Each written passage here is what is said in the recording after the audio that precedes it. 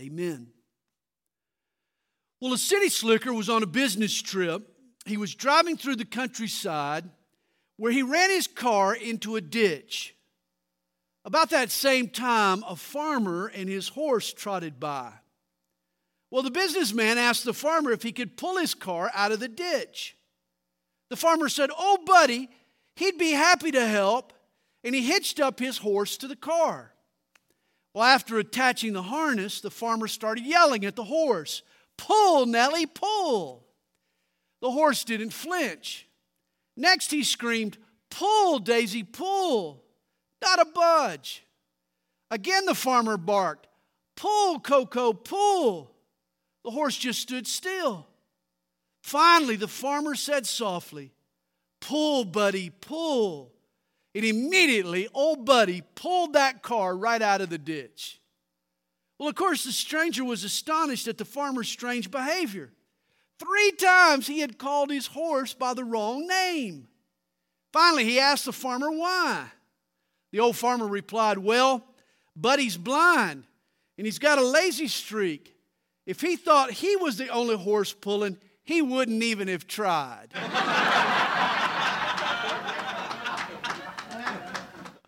When nobody's here, you can add your own chuckles. Yet this is the approach that the author of Hebrews is taking with his readers. He's encouraging them to walk by faith, and he wants them to know they're not alone. Chapter 11 showed how all of Israel's heroes won God's approval by faith, not works. The Hebrews who had received this letter were not the first to live by faith. Chapter 12 begins, "Therefore we also, since we are surrounded by so great a cloud of witnesses." And who are these witnesses? Obviously, it's the men and women of faith spoken of in chapter 11. Now, some people interpret the cloud of witnesses to be people in heaven who are looking down on us to cheer us on, that the spirit of some dead saint might be looking over your shoulder. Not so. Citizens of heaven have far more to interest them than us. They're at the feet of Jesus right now, praising the King, beholding the glories of God. Now, the people of faith in chapter 11 who lived before us are now the witnesses. Not because they're currently witnessing, it's because they've left behind a witness. The record of their lives, their memory, witnesses to us that it can be done. If they were able to hold fast to their faith in a fallen world, then you and I can too. And in light of their witness, let us lay aside every weight and the sin which so easily ensnares us, and let us run with endurance the race that is set before us. Here the Christian life is referred to as a race. This is a common New Testament analogy. The Christian life is often likened to a foot race. Not a sprint, but a marathon. You know, some Christians are quick out of the blocks. They give their lives to Jesus and they're fired up to serve. But they don't make it through the first turn before they run out of steam. God isn't interested in flash in the pan Christians. He wants us to run with endurance. And like a runner, the writer encourages us to dress for success. He says to lay aside every weight and the sin which so easily ensnares us. We need to shed 2 types of hindrances to be a good runner: weights and ensnaring sins. You would never see a competitive runner in a trench coat or wearing army boots or carrying a backpack. He gets rid of every weight that might slow him down. A runner's clothes are lightweight and wind-resistant and designed to allow the greatest range of movement. In fact, the ancient Olympians competed naked. All Greek racers were streakers. They ran unencumbered. Understand, weights are issues in our life that no one would necessarily call sinful. There's nothing evil about them per se. They just make it more difficult to achieve your goal. Like unnecessary baggage, they drag us down. You know, if you travel a lot, you learn that your enjoyment of the trip is in direct proportion to how light you can pack. Try navigating an airport lugging a lot of luggage, and it's torture. This is the key to living a victorious and vital Christian life. Downsize. We need to cull away the fluff and the stuff. Ask yourself, what activities, what commitments, what pastimes suck up my energy and resources without directing me or others to Jesus? Where do I invest time without gaining a godly reward? When it comes to spiritual growth, what's slowing me down and getting in my way? Find your weights and then lay them aside. Then along with the weights, a Christian also needs to lay aside the sin that easily ensnares us. I'm sure you realize that we're not all vulnerable to the same temptations. One person battles with alcohol. Another person struggles with anger or gossip or lust. Your ensnaring sin is that which causes you the most trouble. What is it that consistently trips you up? You know, it's an important question since most of us live in denial. We don't like to face the real issue that troubles us. That's why we need to identify, then crucify. That's the formula, friends. Identify, then crucify. We need to come clean and face our sin squarely, then nail it to the cross. Jesus died to deal with our sin, and though we may need some initial help learning to trust Him, if we do, we can live in victory. See, here's how to walk by faith. You lay aside weights and ensnaring sins while you're looking unto Jesus, the author and finisher of our faith, who for the joy that was set before Him endured the cross, despising the shame, and is set down at the right hand of the throne of God. The power we need for victory is derived from Jesus' work and example on the cross. Chapter 11 listed dozens of Hebrew elders who had impressive faith. But the greatest by far was Jesus. He endured the cross and all its pain, its nails, the rejection, the scourging, the agony, the separation. All the while He despised the shame. The cross was meant for capital criminals, not for the sinless Son of God. And He did it for the joy that was set before Him. See, here's what motivated Jesus: both the joy of pleasing God and the joy of saving us. Faith enabled Jesus to keep His eyes on the joy ahead, not the pain at hand. And if you stay focused on Him, if you continue in your faith, faith will do the same for you. It reminds me of a famous track meet. It took place on August the 7th, 1954. At the time, the world's two best milers squared off in what was touted the Miracle Mile. John Landy and Roger Bannister were neck and neck as the racers turned down the final backstretch. Landy had a small lead, but as they rounded the turn, the crowd let out this enormous roar. Because of the noise, Landy could no longer hear Bannister's foot hitting the ground behind him, and it caused him to make a fatal mistake. Landy turned his head to look back, and as soon as he did, Roger Bannister initiated his kick, passing Landy and eventually beating him by 5 yards. See, in the midst of a trial, a difficulty, a persecution, the worst mistake to make is to look back to the world you've left behind you. Fix your eyes squarely on Jesus. Lock in on the joy that will ultimately be yours if you follow Him. Verse 3, for consider Him who endured such hostility from sinners against Himself, lest you become weary and discouraged in your souls. This is what He's telling us. Consider Him. Consider Jesus. This is what we need to do. And in short, this is the theme of the book of Hebrews. We've already considered Jesus in multiple ways: his deity, his humanity. We've considered his rest and his priesthood and his sacrifice.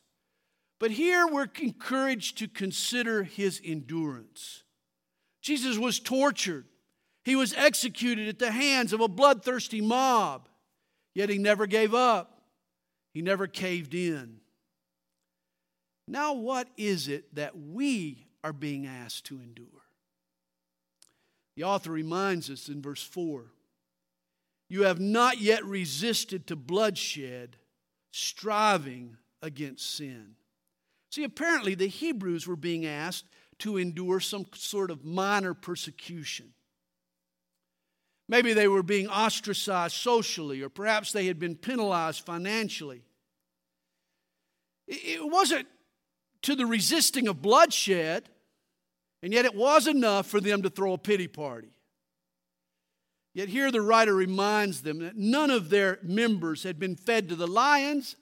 None of them had been sawn in two. None of them had been nailed to the cross. He says, get a grip. Former believers suffered far more than you have, yet they still stood in great faith. You know, sometimes we think we're candidates for martyrdom just because we were snubbed in the break room or because we weren't invited to the office party. The persecution we suffer in America is trivial compared to what's been or what could be. Well, verse 5 adds, "And you have forgotten the exhortation which speaks to you as to sons." And here he quotes Proverbs 3, verses 11 and 12. "My son, do not despise the chastening of the Lord, nor be discouraged when you are rebuked by him. For whom the Lord loves, he chastens, and scourges every son whom he receives." There are times when a dad has to take his son to the woodshed. Discipline is necessary. And the same is true of our Heavenly Father. His kids sometimes need to be spanked. See, you don't make disciples without discipline. At times, God's discipline is corrective. Remember, God punished Jonah's bigotry by turning him into a fish sandwich. God's discipline at other times can be directive. It steers us from going down a bad path. You remember Balaam would have taken the wrong fork if an angel hadn't stopped his burrow. At other times, discipline is preventative. Paul's thorn in the flesh kept him from getting the big head. And finally, discipline can be instructive. It teaches us. Job's hardships revealed to him many godly lessons. See, here's the bottom line. When it comes to swats on the bottom, God is a good father who faithfully disciplines his kids. He corrects and directs and prevents and instructs. Verse 7 adds, "If you endure chastening, God deals with you as with sons. For what son is there whom a father does not chasten? But if you are without chastening, of which all have become partakers, then you are illegitimate and not sons." See, when hardships come our way, we feel as if God has abandoned us, that he doesn't really love us. But the exact opposite is true. God's discipline in our lives is proof of his love. He says, furthermore, we have had human fathers who corrected us, and we paid them respect. Shall we not much more readily be in subjection to the Father of spirits and live? You know, just before he spanked me, my dad would always say, "Son, this is going to hurt me more than it's going to hurt you." And I never believed him until I became a dad. You know, a wise son accepts and trusts his father's loving discipline. A fool bucks and disrespects his dad. "For they indeed for a few days chasten us as seemed best to them, but he for our profit, that we may be partakers of his holiness. Now no chastening seems to be joyful for the present, but painful. Nevertheless, afterward it yields the peaceable fruit of righteousness to those who have been trained by it." Hey, ask a child 3 minutes after he's been spanked if he enjoyed it. And he'll say, no way. But ask him 30 years later, and he'll probably have a different perspective. And so it is with God's discipline. The hardships and the pain God allows us to taste have to be measured by their long-term effect, not by the immediate sting and discomfort. Verse 12, therefore strengthen the hands which hang down and the feeble knees, and make straight paths for your feet, so that what is lame may not be dislocated, but rather be healed. In other words, just because God knocks you down doesn't mean He's knocked you out. Take heart. God's discipline is the result of God's love. Verse 14, pursue peace with all people and holiness, without which no one will see the Lord, looking carefully lest anyone falls short of the grace of God, lest any root of bitterness springing up cause trouble, and by this many become defiled. See, when discipline comes, there's one fatal reaction you should avoid. Don't get bitter.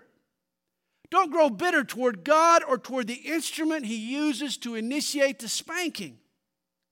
Notice here, bitterness is the result of falling short of God's grace. I have a friend who struggled for years with bitter feelings toward the woman who murdered her mom. Who could blame her? She thought she'd made progress, though, with her bitterness until she saw a gal at work who looked like her mom's murderer. The mere sight of this woman triggered all sorts of bitter feelings.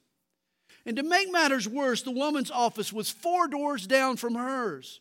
She saw her constantly. My friend knew she had to overcome her bitterness. One day she approached this woman and the 2 women introduced themselves. And when my friend heard the woman's name, she was stunned. It was Grace. And that's when the Holy Spirit spoke to her. The key to overcoming bitter feelings is to recall God's grace towards you. See, folks who know grace will show grace. When we realize that all that God has chosen to forgive us, how can we then withhold love from others? From then on, whenever my friend saw Grace, she was reminded of the power of God over her bitterness. Verse 16, lest there be any fornicator or profane person like Esau. Esau was a victim of bitterness, who for one morsel of food sold his birthright. For you know that afterward, when he wanted to inherit the blessing, he was rejected. For he found no place for repentance, though he sought it diligently with tears. You remember how Jacob tricked Esau out of his birthright. He exploited his brother's hunger. He traded him a bowl of stew for the family blessing. Later, Jacob even conned a confirmation out of his dad. And it all embittered Esau. You could say Esau stewed over the stew. It stifled any repentance, any progress that he could make toward God. Realize bitterness does that. It stifles. Bitterness is a blocker. It impedes God's work in your life. As long as you're obsessing over the other guy's crimes, then you'll never deal with your own. When you're resenting, you won't be repenting. We're warned, like Esau, if we succumb to bitterness, we'll be stifled in our relationship with God. Let's move past bitterness into God's blessing. And in the last half of chapter 12, the author of Hebrews sums up the theme of the entire book. Through Jesus, God has made a new covenant with His people that replaced the old covenant that He had made with Moses. A better way had been established for mankind to relate to God. There's no reason these Jewish believers should have retreated to the confines of Judaism. Jesus is better than Judaism in every respect. And to illustrate the superiority of Jesus and the new covenant over Moses and the old covenant, the writer now compares the 2 mountains from which the covenants were handed down. The old covenant came from Mount Sinai in the wilderness, whereas the new covenant came from Mount Zion, or heaven itself. Verse 18. For you have not come to the mountain that may be touched and that burn with fire, and to blackness and darkness and tempest, and the sound of a trumpet and the voice of words, so that those who heard it begged that the word should not be spoken to them any more. For they could not endure what was commanded. And if so much as a beast touches the mountain, it shall be stoned or shot with an arrow. And so terrifying was the sight that Moses said, I am exceedingly afraid and trembling. When God met the Hebrew people on Mount Sinai, the manifestations of his presence were frightful and scary and terrifying. God put his holiness on display. He made sure they realized that coming to God was an audience with a king, not a stroll in the park. Neither man nor beast was allowed to touch God's holy mountain, or else they'd be struck dead. The point being that the old covenant offered limited access to God's presence and zero assurance of his acceptance. In fact, Moses was Israel's mediator, yet even he stood on the outside looking in. Even Moses trembled before God. Yet look how different the attitude is under the new covenant at Mount Zion. Verse 22. But you have come to Mount Zion and to the city of the living God, the heavenly Jerusalem, to an innumerable company of angels, to the general assembly and church of the firstborn, who are registered in heaven, to God the judge of all, to the spirits of just men made perfect, to Jesus, the mediator of the new covenant, and to the blood of sprinkling that speaks better things than that of Abel. This all speaks to us of openness and assurance. Rather than keep us on the outside, the new covenant registers us as citizens of heaven. We have membership now. And with membership comes privilege. In Christ, we are just men made perfect. Jesus mediates for us now. We're sprinkled in his better blood. The martyr Abel's blood cried out from the ground for vengeance on his assailant Cain. But Jesus' blood cries out for forgiveness and mercy and peace and love. And thus verse 25 tells us, see that you do not refuse him who speaks. For if they did not escape who refused him who spoke on earth, much more shall we not escape if we turn away from him who speaks from heaven, whose voice then shook the earth. When God spoke from Mount Sinai, the ground rumbled. His voice shook the mountain. No one escaped from God's voice. That was true then, and even more so now. God still speaks through the new covenant, but he speaks from heaven. And today, no one can escape his overtures of love. He speaks grace and acceptance toward us. But now he has promised, saying, Yet once more I shake not only the earth, but also heaven. Now this yet once more indicates the removal of those things that are being shaken, as of things that are made, that the things which cannot be shaken may remain. You know, the old covenant began with a shaking there on Mount Sinai, whereas the new covenant will end with a universal shake-up.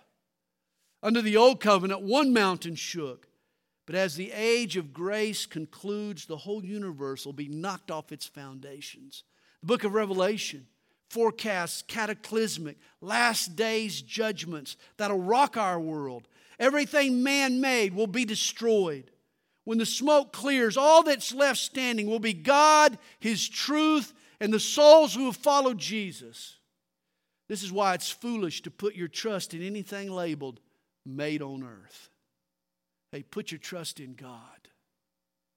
You know, 11 millionaires went down with the Titanic. One who survived said he left $300,000 worth of money, jewelry, and securities in his cabin. Later he said, "At the time, the money seemed a mockery. I picked up 3 oranges instead." See, when God rocks this world, man-made values and treasures will seem like a joke. Therefore, since we are receiving a kingdom which cannot be shaken, let us have grace by which we may serve God acceptably with reverence and godly fear. In other words, live for the oranges. Live for what will fuel your faith. For faith is all that will survive when the shaking stops. Well, the chapter closes by reminding us, for our God is a consuming fire. And God hasn't changed.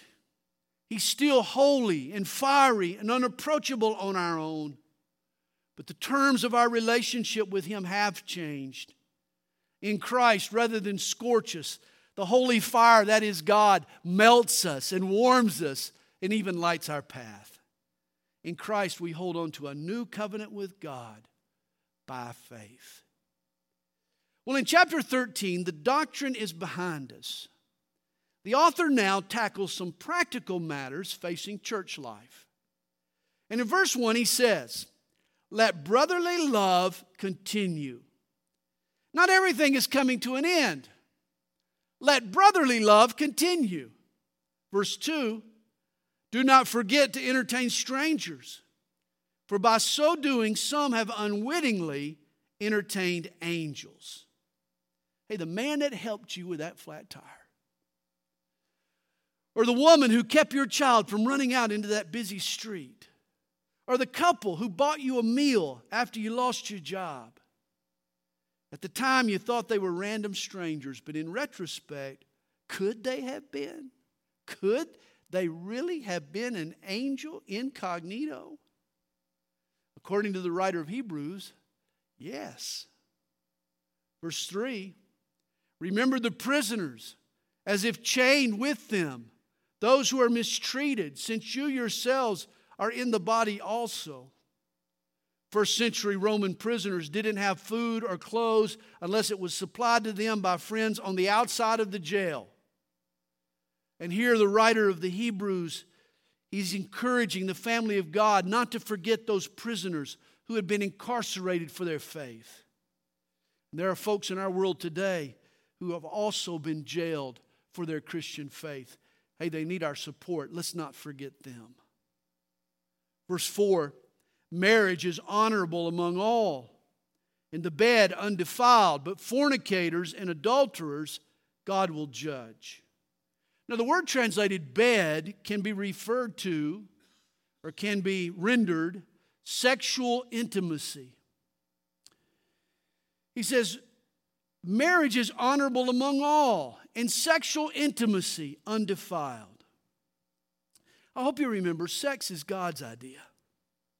God created sex, and not just for procreation, but for pleasure. And to maximize and protect that pleasure, God has restricted sexual activity to heterosexual marriage, to one man and one woman in a lifelong covenant. Sex prior to marriage is fornication. Sex outside of marriage is adultery. Both are deviations from God's design, and God will judge those who participate. But the marriage bed, we're told, is undefiled. It's pure. Verse 4 teaches us that sex, any sex act between a husband and a wife that's loving and that's giving and that's agreed upon, is pleasing and acceptable to God. Never forget, sex is God's gift to us. You know, according to WebMD, if you want to relieve stress and lower your blood pressure and boost your immune system and burn some calories and reduce your risk of heart attack and improve your mood and relieve minor aches and pains and avoid prostate cancer and sleep better, then have lots and lots of sex. Hebrews 13 verse 4 teaches us just that. It only says get married first. And then verse 5. Let your conduct be without covetousness. Be content with such things as you have. Rather than harbor resentment, let's learn contentment. Everyone wants more, but the key to happiness is to need less. For he himself has said, I will never leave you nor forsake you. And here's the secret to contentment. It's realizing that Jesus is enough. There's not a need I have that Jesus can't fulfill. And he's always with me. He promises to never leave me or forsake me. Verse 6, so we may boldly say, the Lord is my helper. I will not fear. What can man do to me? Now remember those who rule over you, who have spoken the word of God to you. You know, there are many ways that you can support your pastor, but there's nothing more important you can do for him than to pray for him. Here's the logic. Since he speaks to you on behalf of God, then you should speak to God on behalf of him. And this applies to men whose faith follow, considering the outcome of their conduct. For 2 chapters now, we've been looking at examples of faith, men of faith, and faith's outcome. Hopefully your pastors and elders are also examples of faith. And here it says that we should follow their faith. But be careful, even the best pastor is fallible. We all have clay feet. That's why in verse 8, consider Jesus. Jesus Christ is the same yesterday, today, and forever. Jesus is the ultimate example of never failing faith. You know, his ways are innovative and timely, but his truth and passion and motives remain timeless. Jesus' methods are adaptable, but the character of Jesus is immutable. Trust in Jesus. He's rock solid. And that's why we're told in verse 9, do not be carried about with various and strange doctrines.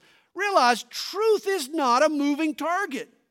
Sound doctrine is the same doctrine taught by Jesus, reiterated by Paul, and recorded in Scripture.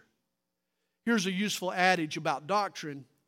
If it's true, it's not new. And if it's new, it's not true. He says, for it is good that the heart be established by grace, not with foods which have not profited those who have been occupied with them. Now, Judaism highlighted dietary or kosher laws. In other words, eat right and you'll go to heaven. Well, the truth is, eat right or you might go to heaven faster. But Jesus taught us that righteousness isn't a matter of what we put in our stomachs. It's what God puts in our hearts. These Hebrew believers had come out of this sort of bondage where everything they ate was life or death matter between them and God. No, the writer warns them not to go back to that, not to go back to that kind of bondage. The menu for pleasing God and going to heaven, he says, is grace.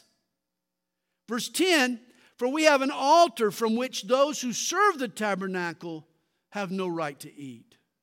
Now again, these Jewish believers in Jesus, they had been banned from the temple. And they could no longer offer an animal sacrifice, and they were worried if they would be accepted by God. But the people who should have been worried were those within the temple system coming to the altar. For bulls and goats were inferior sacrifices to the sacrifice of Jesus. He says here, better to eat the bread of life at the altar of faith. For the bodies of those animals whose blood is brought into the sanctuary by the high priest for sin are burned outside the camp. Therefore Jesus also, that he might sanctify the people with his own blood, suffered outside the gate. Study the Old Testament sacrifices and you discover they speak clearly of Jesus. And here's a prophetic detail that foretold the end of Judaism. That Jesus suffered outside the gate. You see, after the animals under the Old Covenant were sacrificed, their carcasses were taken outside the camp of Israel and burned.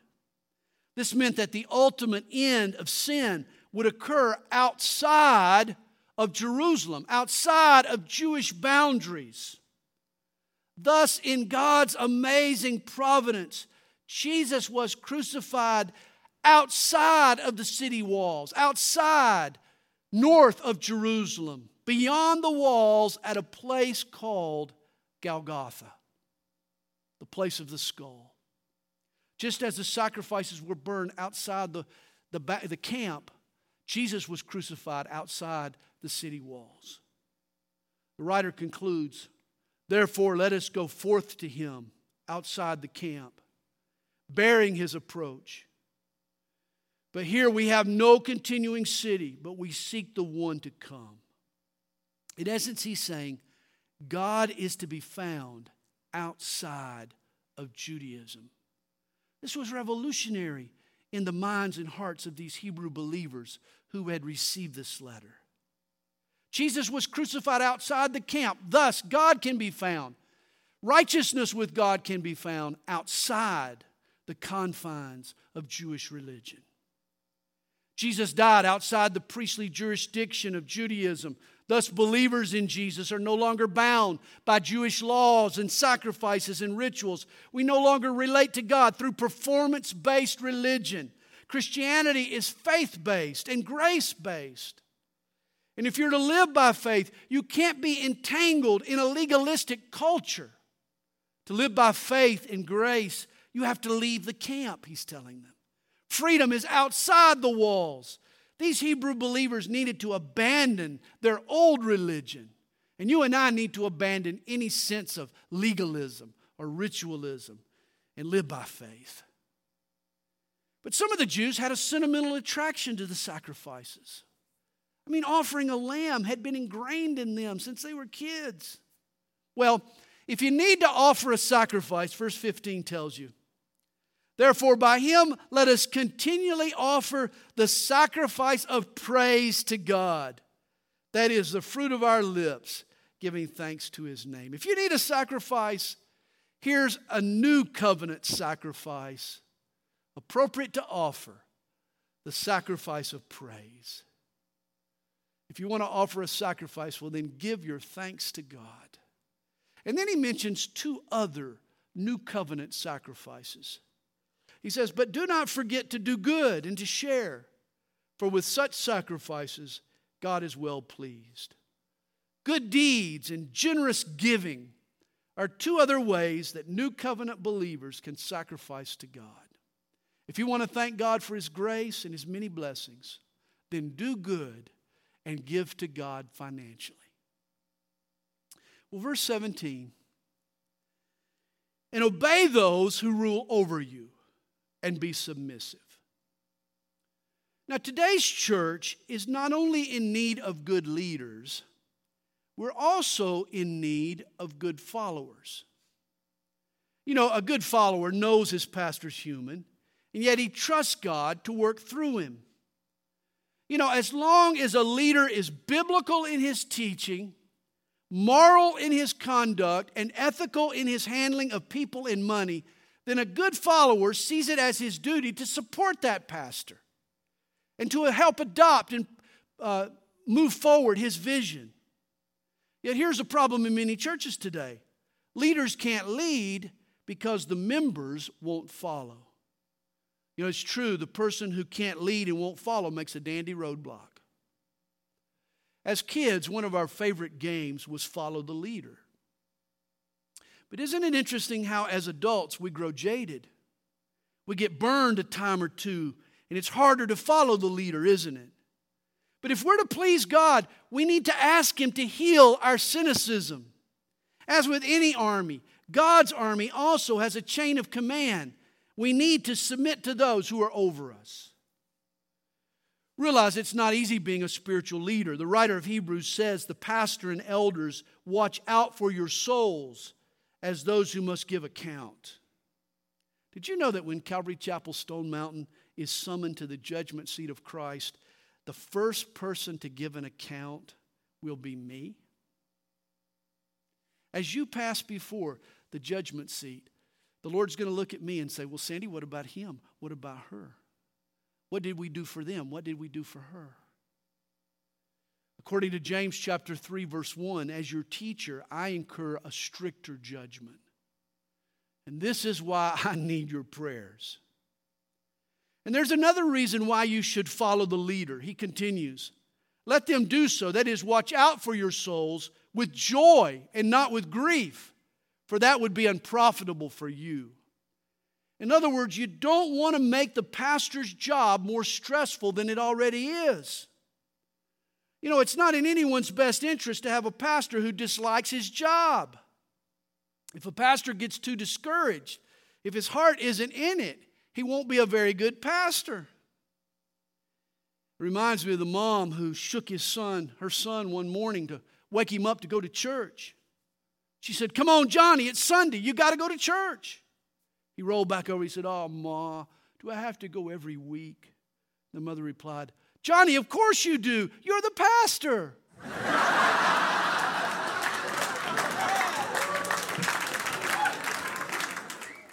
I kind of like the laughter. See, no congregation wants to cultivate a sourpuss pastor. To encourage your pastor, follow verse 18. Pray for us, for we are confident that we have a good conscience in all things, desiring to live honorably. Again, what can you do for your pastor? Pray for him. His job is to maintain his integrity. Your job is to lift him up in prayer. But I especially urge you to do this, that I may be restored to you the sooner. Apparently, the writer of Hebrews plans to visit this church in the near future. And thus he closes with a benediction. Verse 20. Now may the God of peace, who brought up our Lord Jesus from the dead, that great shepherd of the sheep, through the blood of the everlasting covenant. Notice this. Under the old covenant, the sheep died for the shepherd. But under the new covenant, the shepherd dies for the sheep. Jesus, that great shepherd, has died in our place. And why? To make you complete in every good work, to do His will, working in you what is well-pleasing in His sight, through Jesus Christ, to whom be glory forever and ever. Amen. He works in us for us to do good works. See, this is Christianity in a nutshell. We work out what He works in. And I appeal to you, brethren, bear with the word of exhortation, for I have written to you in few words. The theme of Hebrews has been the superiority of our Lord Jesus. He's better than anyone, anything, any other way. It's taken the author 13 chapters, but compared to what he could have written, it was just a few words. And then verse 23. Know that our brother Timothy has been set free, with whom I shall see you if he comes shortly. Greet all those who rule over you and all the saints. Those from Italy greet you. Apparently he was writing from Rome, from Italy, probably to the church in Jerusalem. Verse 25. Grace be with you all. Amen. And there we have the letter